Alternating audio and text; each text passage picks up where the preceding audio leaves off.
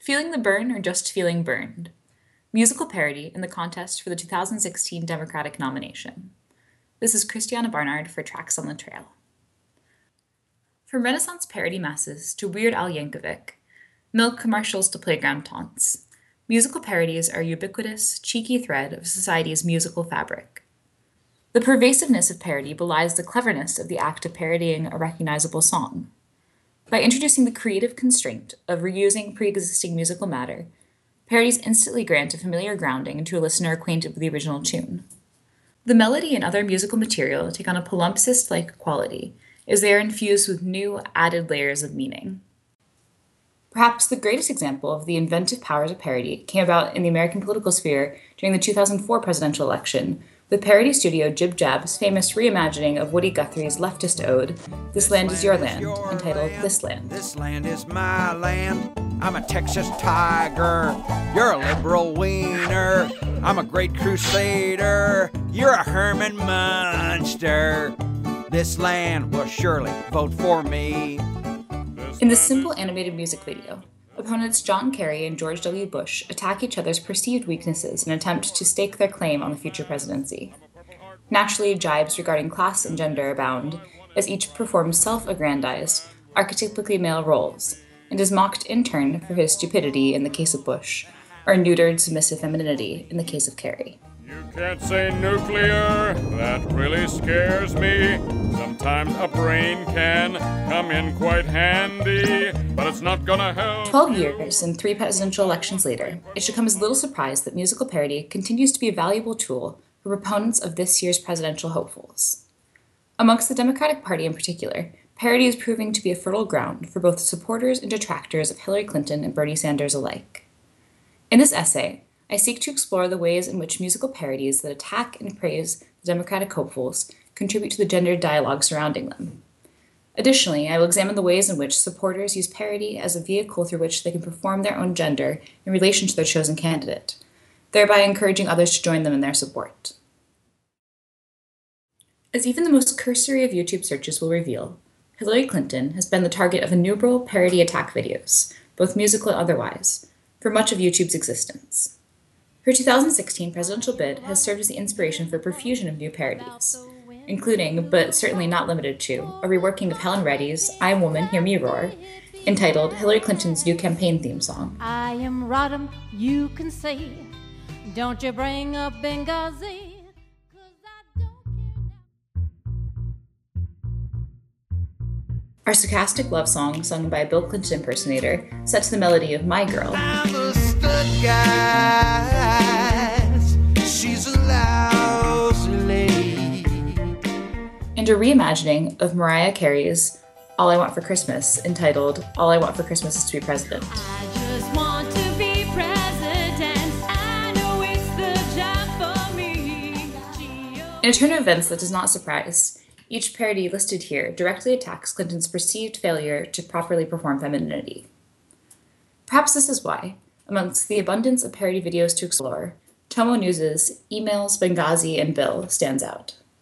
This offensive and ambitious attack video, created by the American branch of a Taiwanese animation news website, parodies 4 instantly recognizable songs from a variety of genres and decades.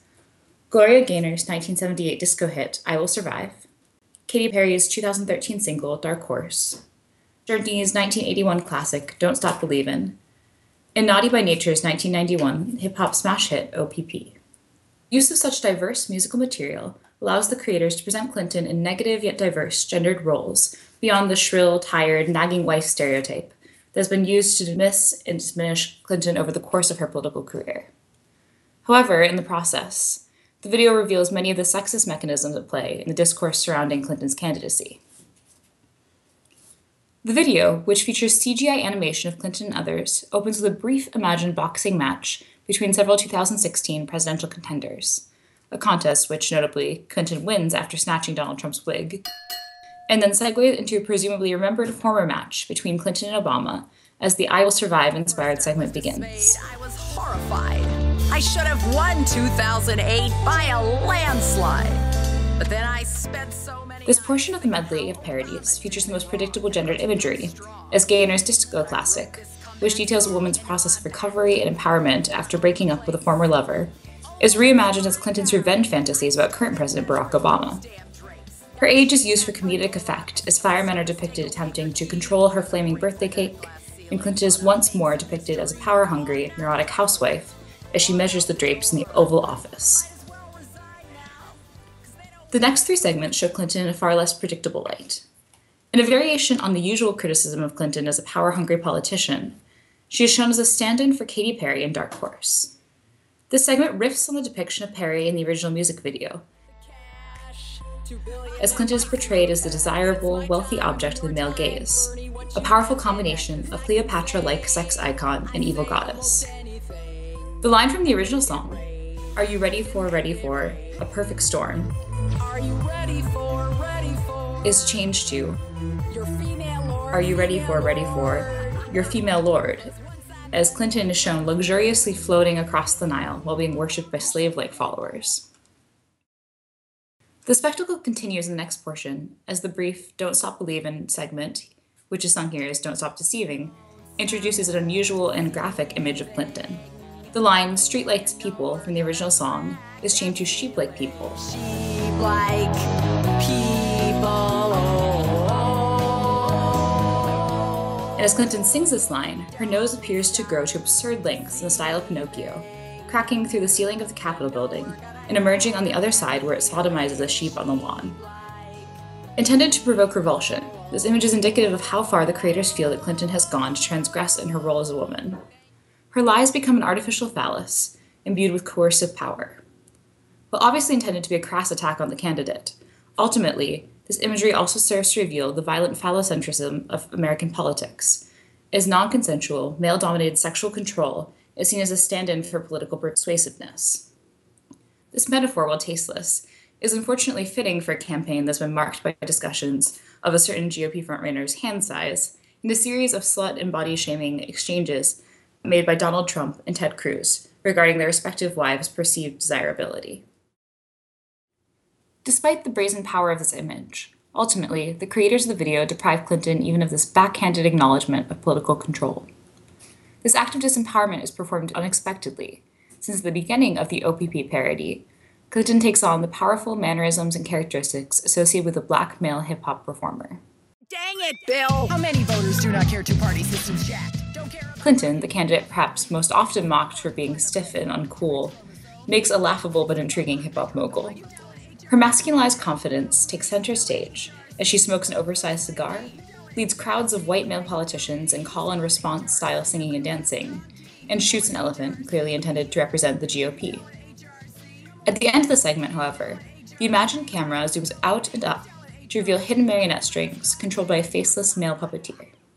The space of race and gender-bending freedom created by the satire is abruptly shut down by the suggestion that Clinton, even as an imagined subversive icon of political power, is incapable of being anything other than a pawn in a larger, male-dominated power play.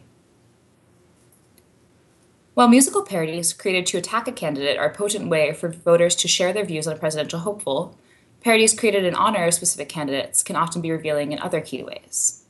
Bernie Sanders has largely escaped serving as a target of negative attacks thus far, a phenomenon that has been observed by political analysts and is evidenced by the fact that the musical parodies posted on YouTube regarding Sanders are largely positive tribute parodies.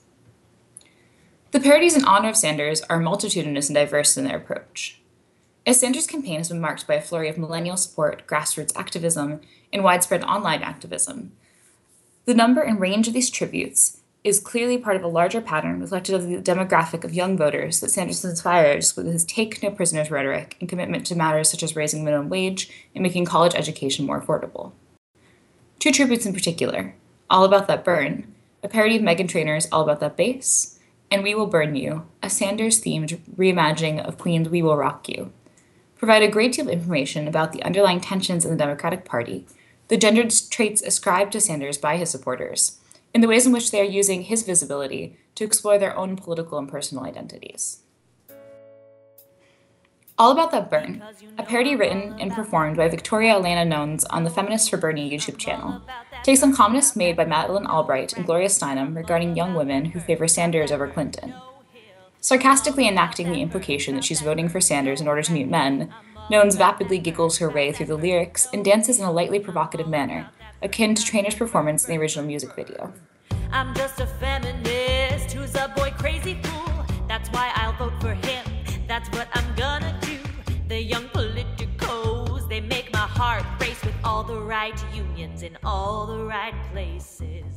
While the video buys into the assertion that young feminists are boy-crazy fools on a surface level, Nones' choice to rewrite All About That Bass highlights a deeper struggle between an older and younger generation of feminists.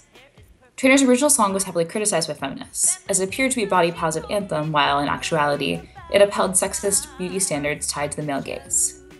Nones' cover retains this tension, shifting the conflict from one that pits curvaceous women and the straight men who love them against body-positive feminists, to a battle between second and third wave feminists. By casting a cutout head of Sanders as an object of infatuation throughout the music video, Nones humorously implies that her reasons for choosing Sanders over Clinton are anything but hormonally fueled. While the parody presents itself as a tribute to Sanders, it is clearly intended to function as an exhibit in this debate, suggesting a tongue-in-cheek alternative rationale for voter allegiance in a shifting landscape of diverse feminisms.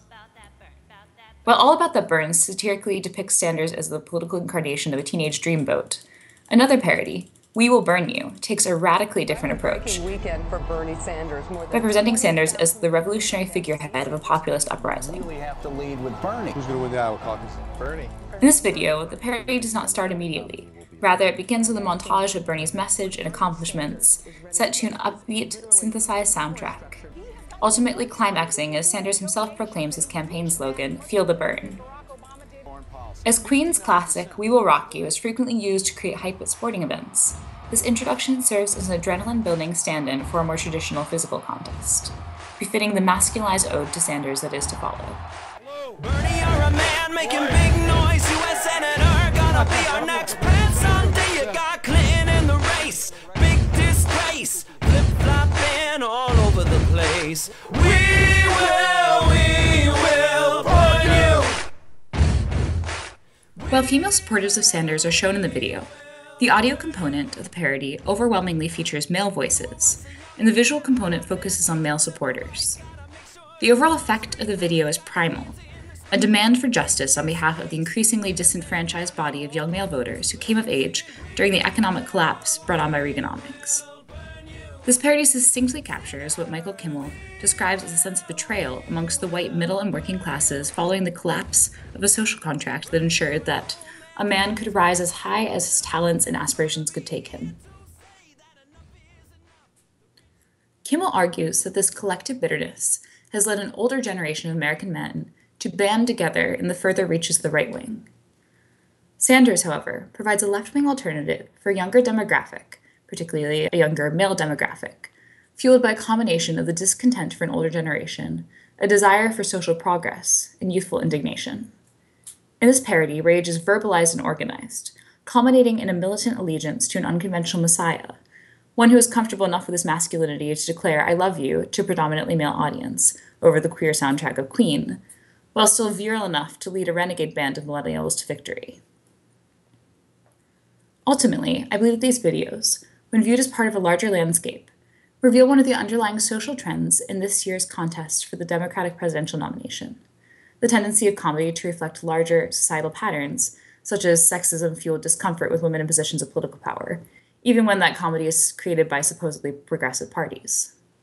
Notably, this issue is hardly exclusive to the musical parody, as evidenced by the online profusion of Sanders-related memes, such as the series of fictionalized campaign posters purportedly comparing Sanders and Clinton's views on popular culture.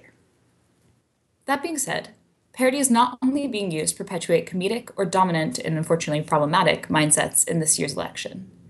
As Sanders' campaign has been widely underrepresented in mainstream media, a phenomenon referred to as the Bernie blackout by the Sanders campaign, his supporters' active presence on social media prevents a way to subvert the trend. Amongst those aged 18 through 29, social media has proven to be the most common way that voters receive election-related news.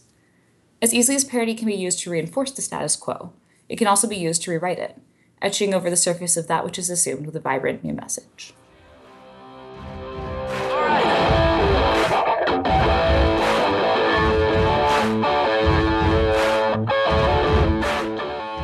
This is Christiana Barnard for Trax on the Trail. Bern.